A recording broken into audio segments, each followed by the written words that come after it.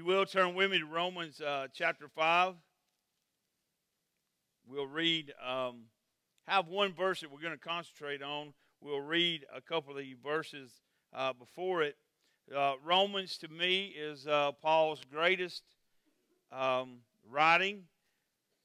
The first section of Romans deals a lot with justification.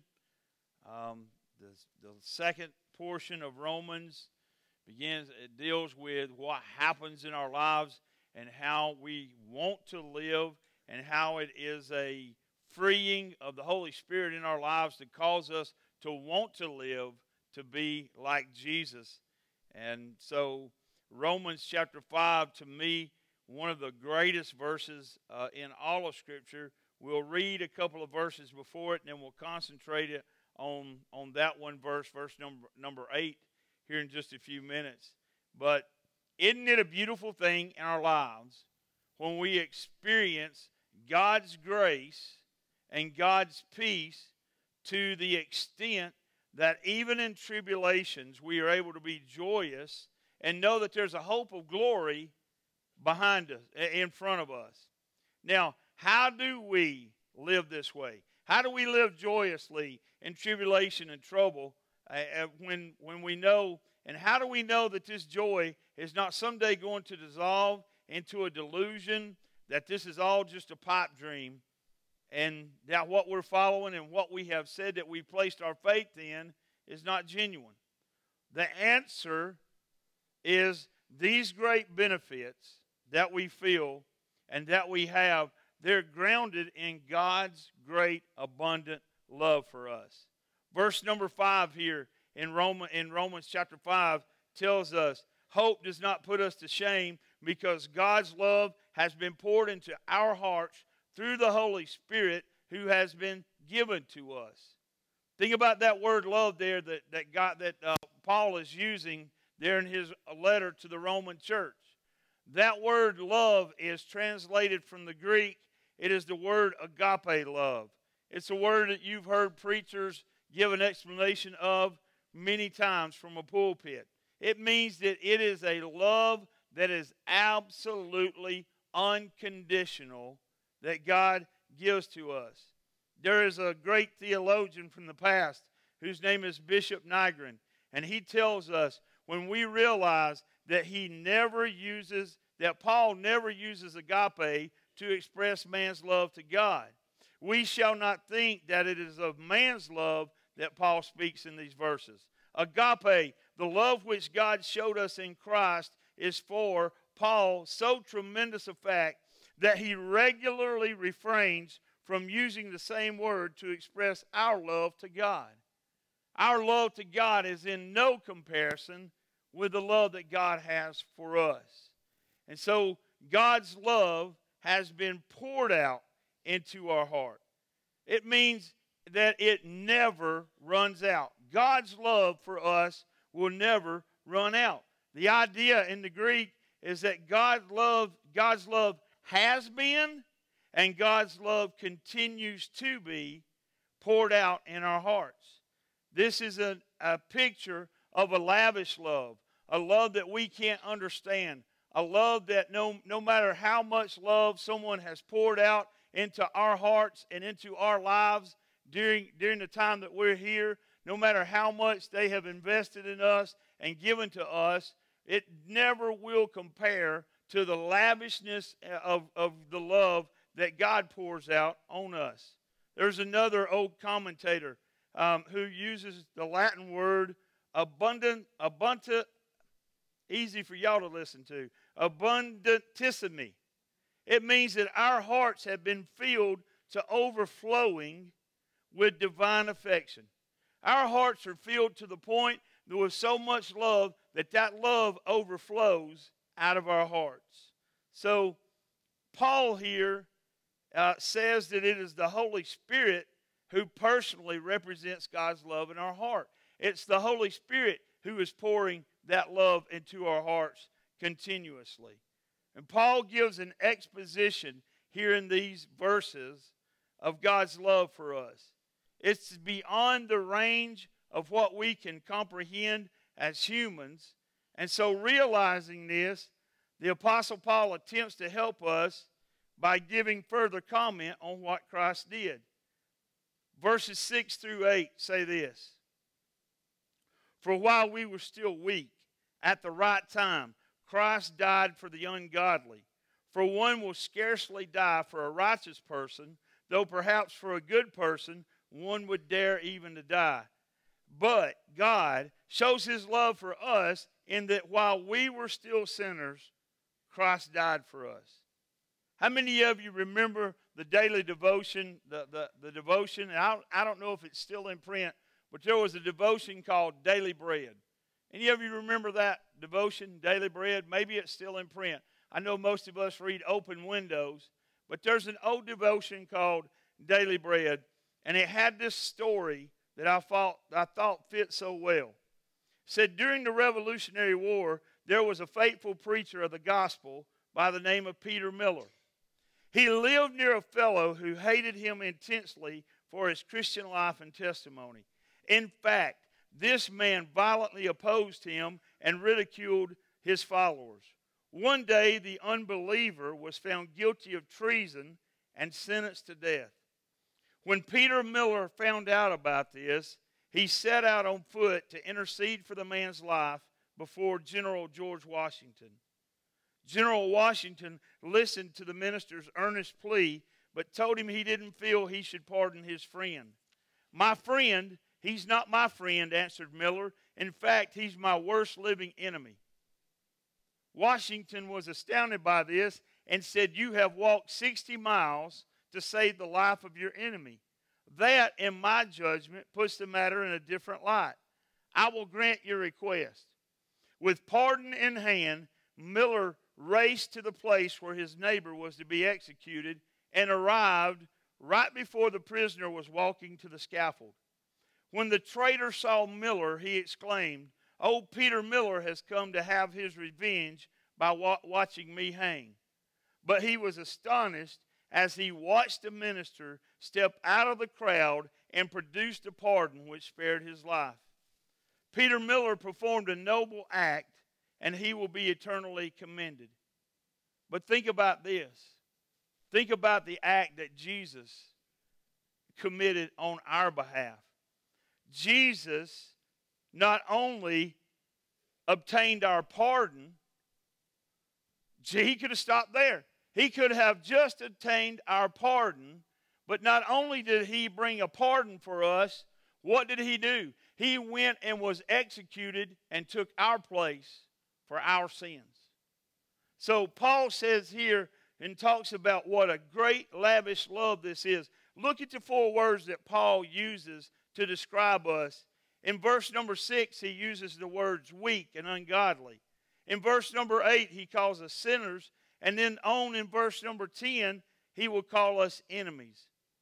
When he does that, he tells us that God's love was totally unmotivated by anything in any one of us.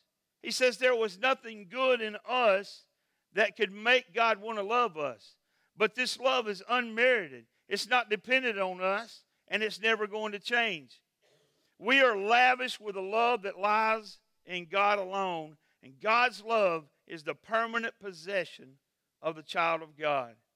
Paul will go on later in Romans to hammer this home when he says in Romans chapter 8, who shall separate us from the love of Christ?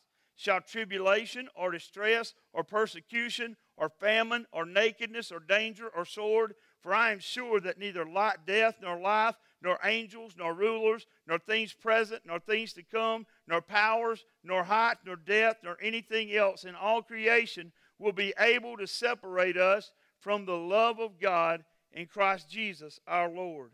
And so let's concentrate here on verse number 8 for just a few minutes and look at how he breaks this verse down. And first of all, he says this, that God's love is declared to us. Now, how did God prove his love to us? How did God prove his love to us?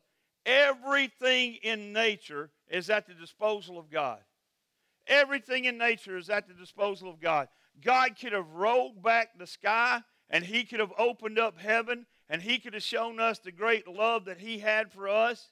He could have used a trumpet to herald. He could have spoke in a booming voice. Everything is at his disposal. But here's what Paul says in Galatians 4:4. He says, when the fullness of time had come, God sent forth his Son, born of a woman, born under the law. God had a methodical preparation for what he was doing here. God is detailed and God is orderly. God had a plan in place. It says when the fullness of time had come, God's plan was in place. Think about this. Think about God's plan as we follow it all the way through the Old Testament. These people of his that he chose to be his possession, they were enslaved by the Egyptians, the Hittites, the Assyrians, the Persians, and then the Romans. But think about what God was doing during all of these events. God had raised up a Greek nation. Now, what were the Greeks most famous for? The Greeks are most famous for when they would capture a place and when they would possess that place, they made everyone there in that place learn their language. The Greek language was known in all of the world at this point in time. Now, here's why it was known. It was known that so when the gospel was going to be spread, it could be spread everywhere around the world without a language barrier. God had a plan in place. God raised up a Roman Empire. That Roman Empire was most famous for its road system, a road system that had 50,000 miles across the world. He rose up that Roman Empire and allowed them to build that great road system so that the gospel could be taken from country to country and could move all around the world and be spread easily.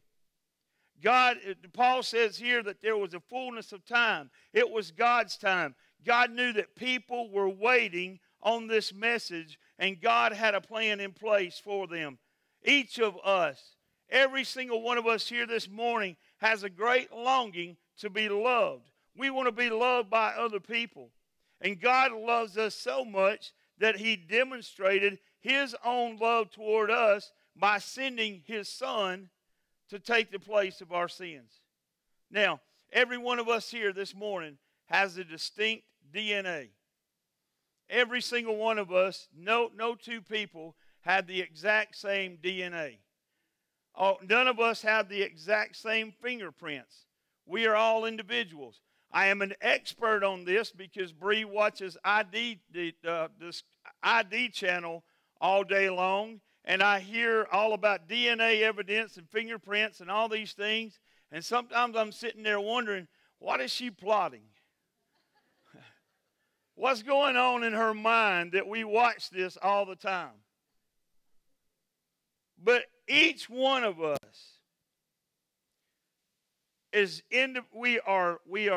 we're individually loved by the Lord. And though we're individually loved, is there one of us that's loved by the Lord more than any of the other of us? Is there anybody in this choir that you could look around you and say, well, the Lord loves me more than he loves them? No. Y'all stop. Some of y'all were looking out the corner of your eye.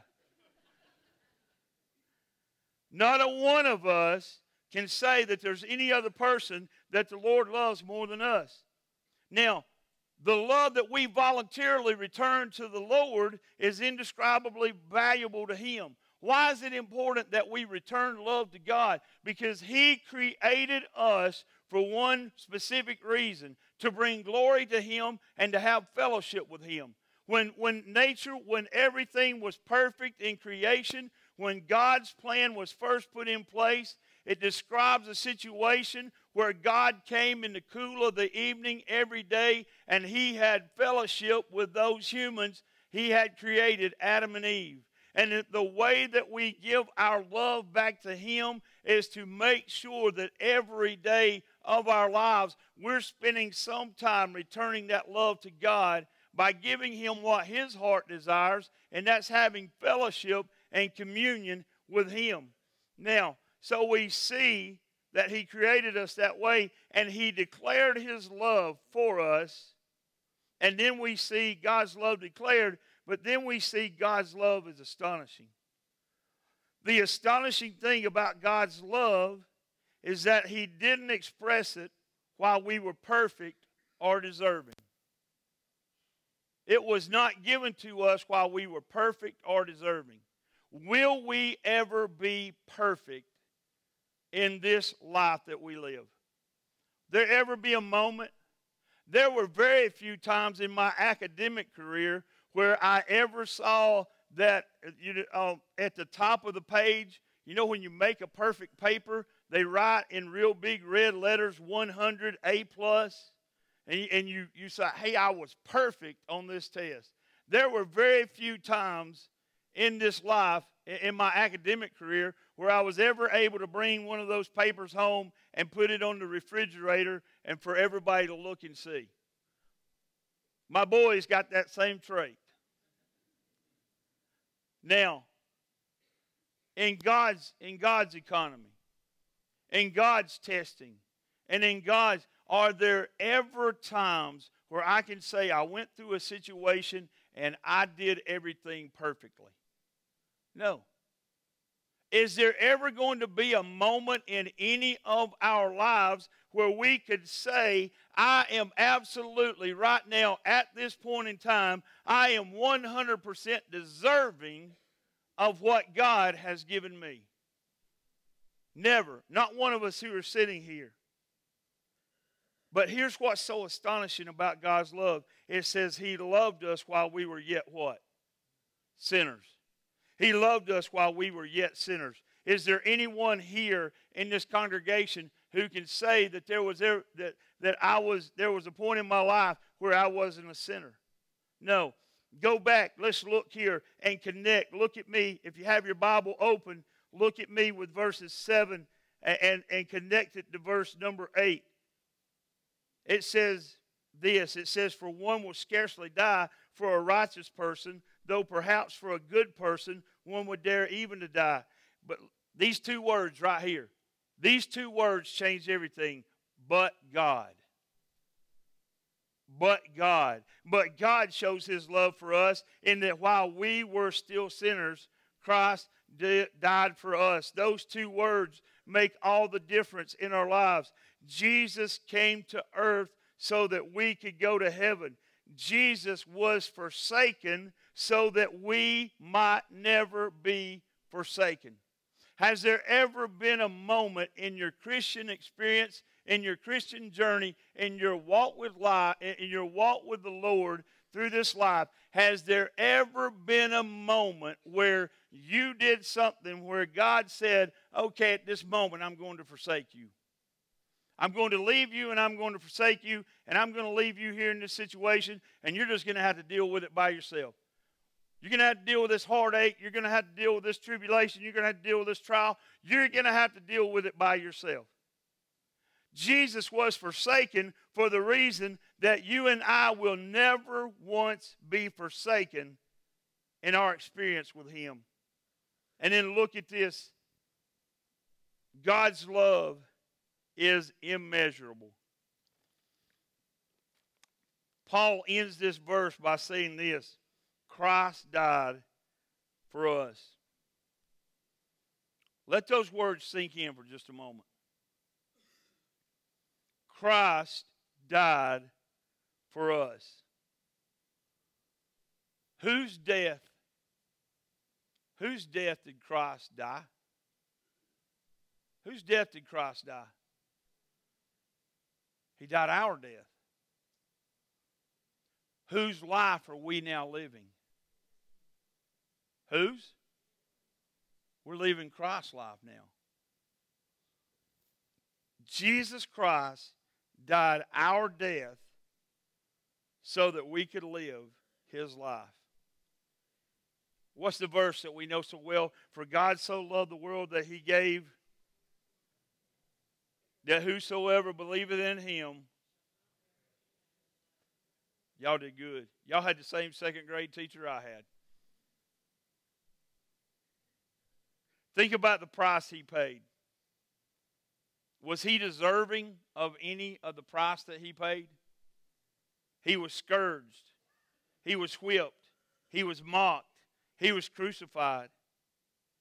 He deserved none of it. He lived the only sinless, perfect life that has ever been lived in the existence of this earth. The price Jesus paid to demonstrate his love was great. And I want you to think about this. With every lash of a whip, and every sound of the crack of that whip, and every time that a hammer hit a nail and drove those nails into the wrist and into the feet of Jesus Christ, what it was echoing and what Jesus was hearing over and over from the Father was, I love sinners. I love sinners, and I have gone to this great length to bring sinners home to me. Now, how many of you would give the world to your children if you could? How many of you would give your children anything that, maybe you got grandchildren now and you think more about your grandchildren than you do your children? Is there anything, and we talk about this a lot on Wednesday evenings and Sunday evenings, is there anything you wouldn't give them if you could? Is there anything, we got you brand new great-granddaughter, is there anything you wouldn't give her if you could? You hadn't stopped smiling in 2 weeks, have you? Listen, I have 2 knuckleheads for kids.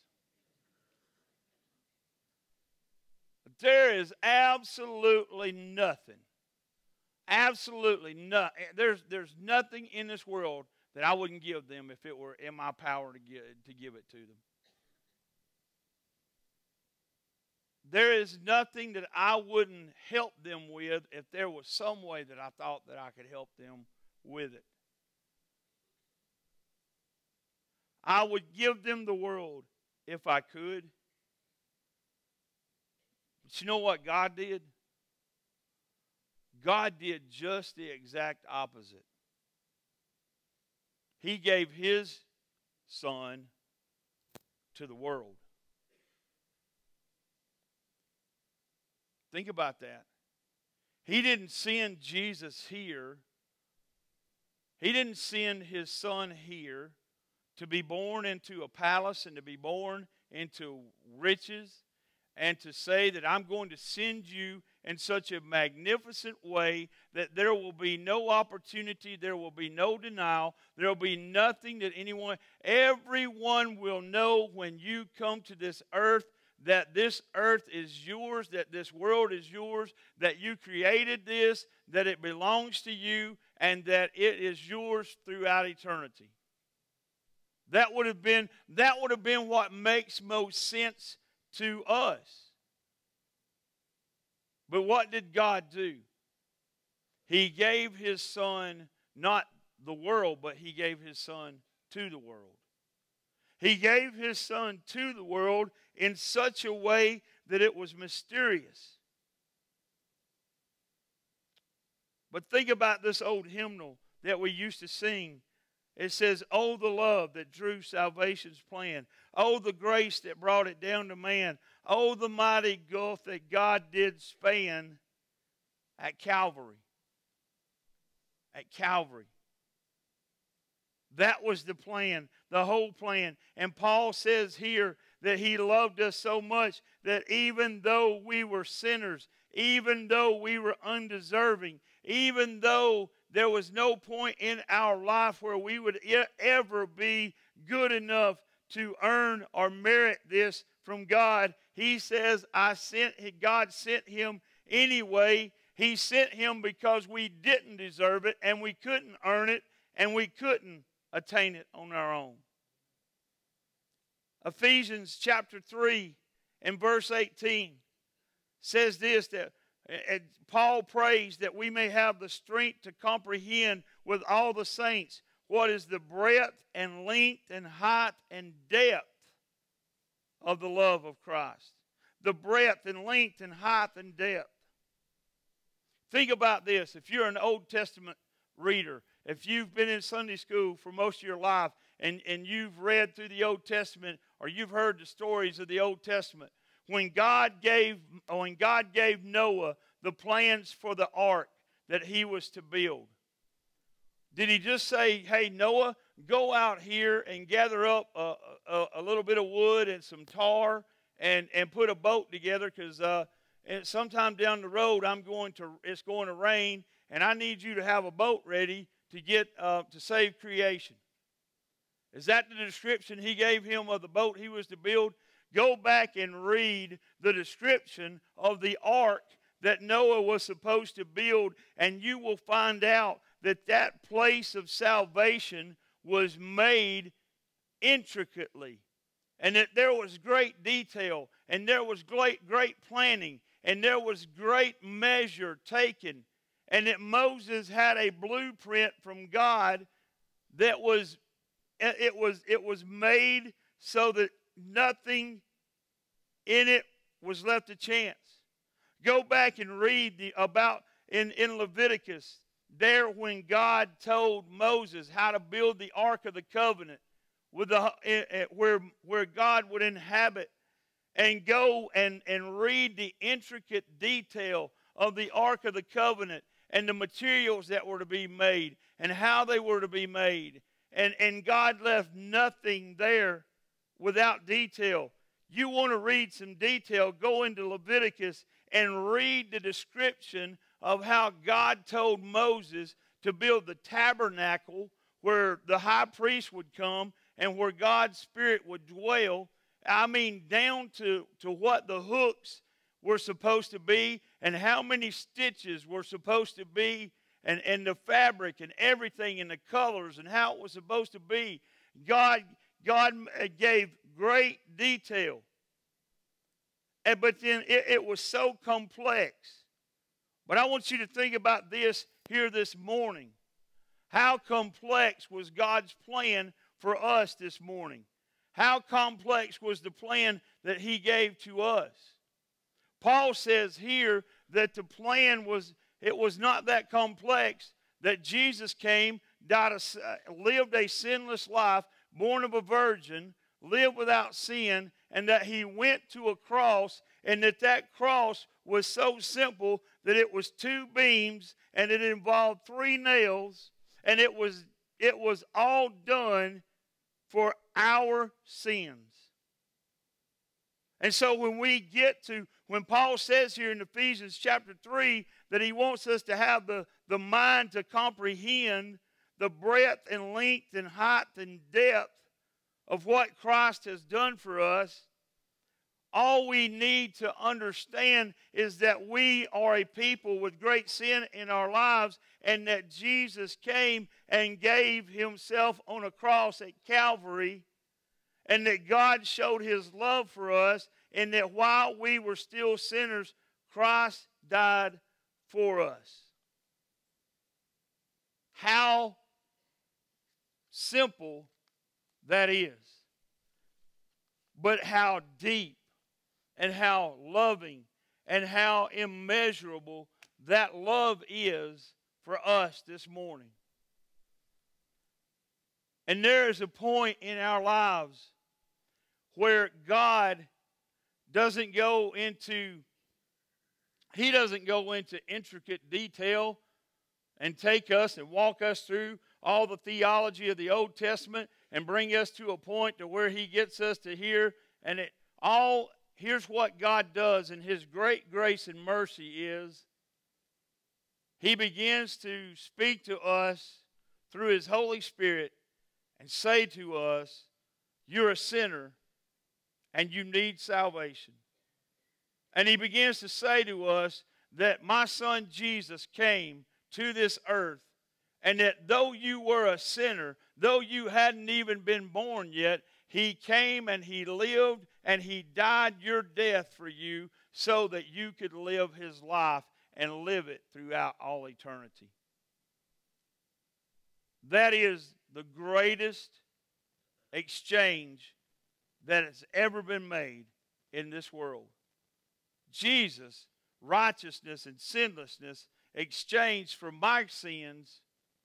And now when God looks at me, He doesn't see me as He saw me before with great sin, but He looks at me through the blood of Jesus Christ, and He says, He's mine. And He says, she's mine. And he's mine, and on and on and on. And this morning, in this simple text that Paul gives to us as he writes to this church in Rome that he longs to be with so much, he says the main thing that I want you to know and understand is though you are a sinner, Christ died for you. Though you are lost and deep in your sins, Jesus has died for you so that you may have life with Him throughout eternity. As Gordon comes this morning to get a time of invitation ready for us, I want to say to you this morning that invitation, that message that Paul gave to those people there in Rome is still the message that he gives to this congregation sitting here in Piedmont, Alabama this morning, or in Atlanta, Georgia, or in Dallas, Texas, or in Managua, Nicaragua this morning where there's so much unrest. God is still declaring through His Word that though we are sinners, Christ died for us. Next Sunday, I'll have the great pleasure to baptize a young man who was sitting here a few weeks ago and who said, I'm a sinner and I need to know Christ Jesus. The Holy Spirit spoke to him and said, you need Jesus, and he was obedient in that. This morning, I want to extend that invitation, and I want to tell you that if you're here and you don't know Christ as your Savior, if there is something stirring in your heart this morning, that's God's Holy Spirit, and His one responsibility this morning is to point you to salvation in Jesus Christ. And I would beg you not to put that off another moment. I'll be here with Scripture. I'll stand here. I'll take time to counsel with you and to pray with you and to tell you how you can be free from those sins this morning and know Christ throughout all eternity, and not just throughout all eternity, but walk with Him through this life. Maybe you need to follow in believer's baptism. Maybe this is the church that you've been praying that you want to be a part of in the ministries of this church. Whatever your decision is, if you need a time of worship, reflection, if you just need to come and pray, whatever it is, would you use this time wisely? As we stand, Father, thank you. Thank you for your word. Thank you for the simplicity of these verses that describe us as weak and sinners and tell us that even though we are those people, Jesus died for us. Even though we didn't deserve it, Jesus gave His life for us. And I pray this morning that if there are those here who need to know Christ as Savior, that they would come and learn how they can experience that today. In any decision that needs to be made and any prayer that needs to be prayed, Father, I pray that you would give us the freedom and liberty to do so. In Jesus' precious name, amen.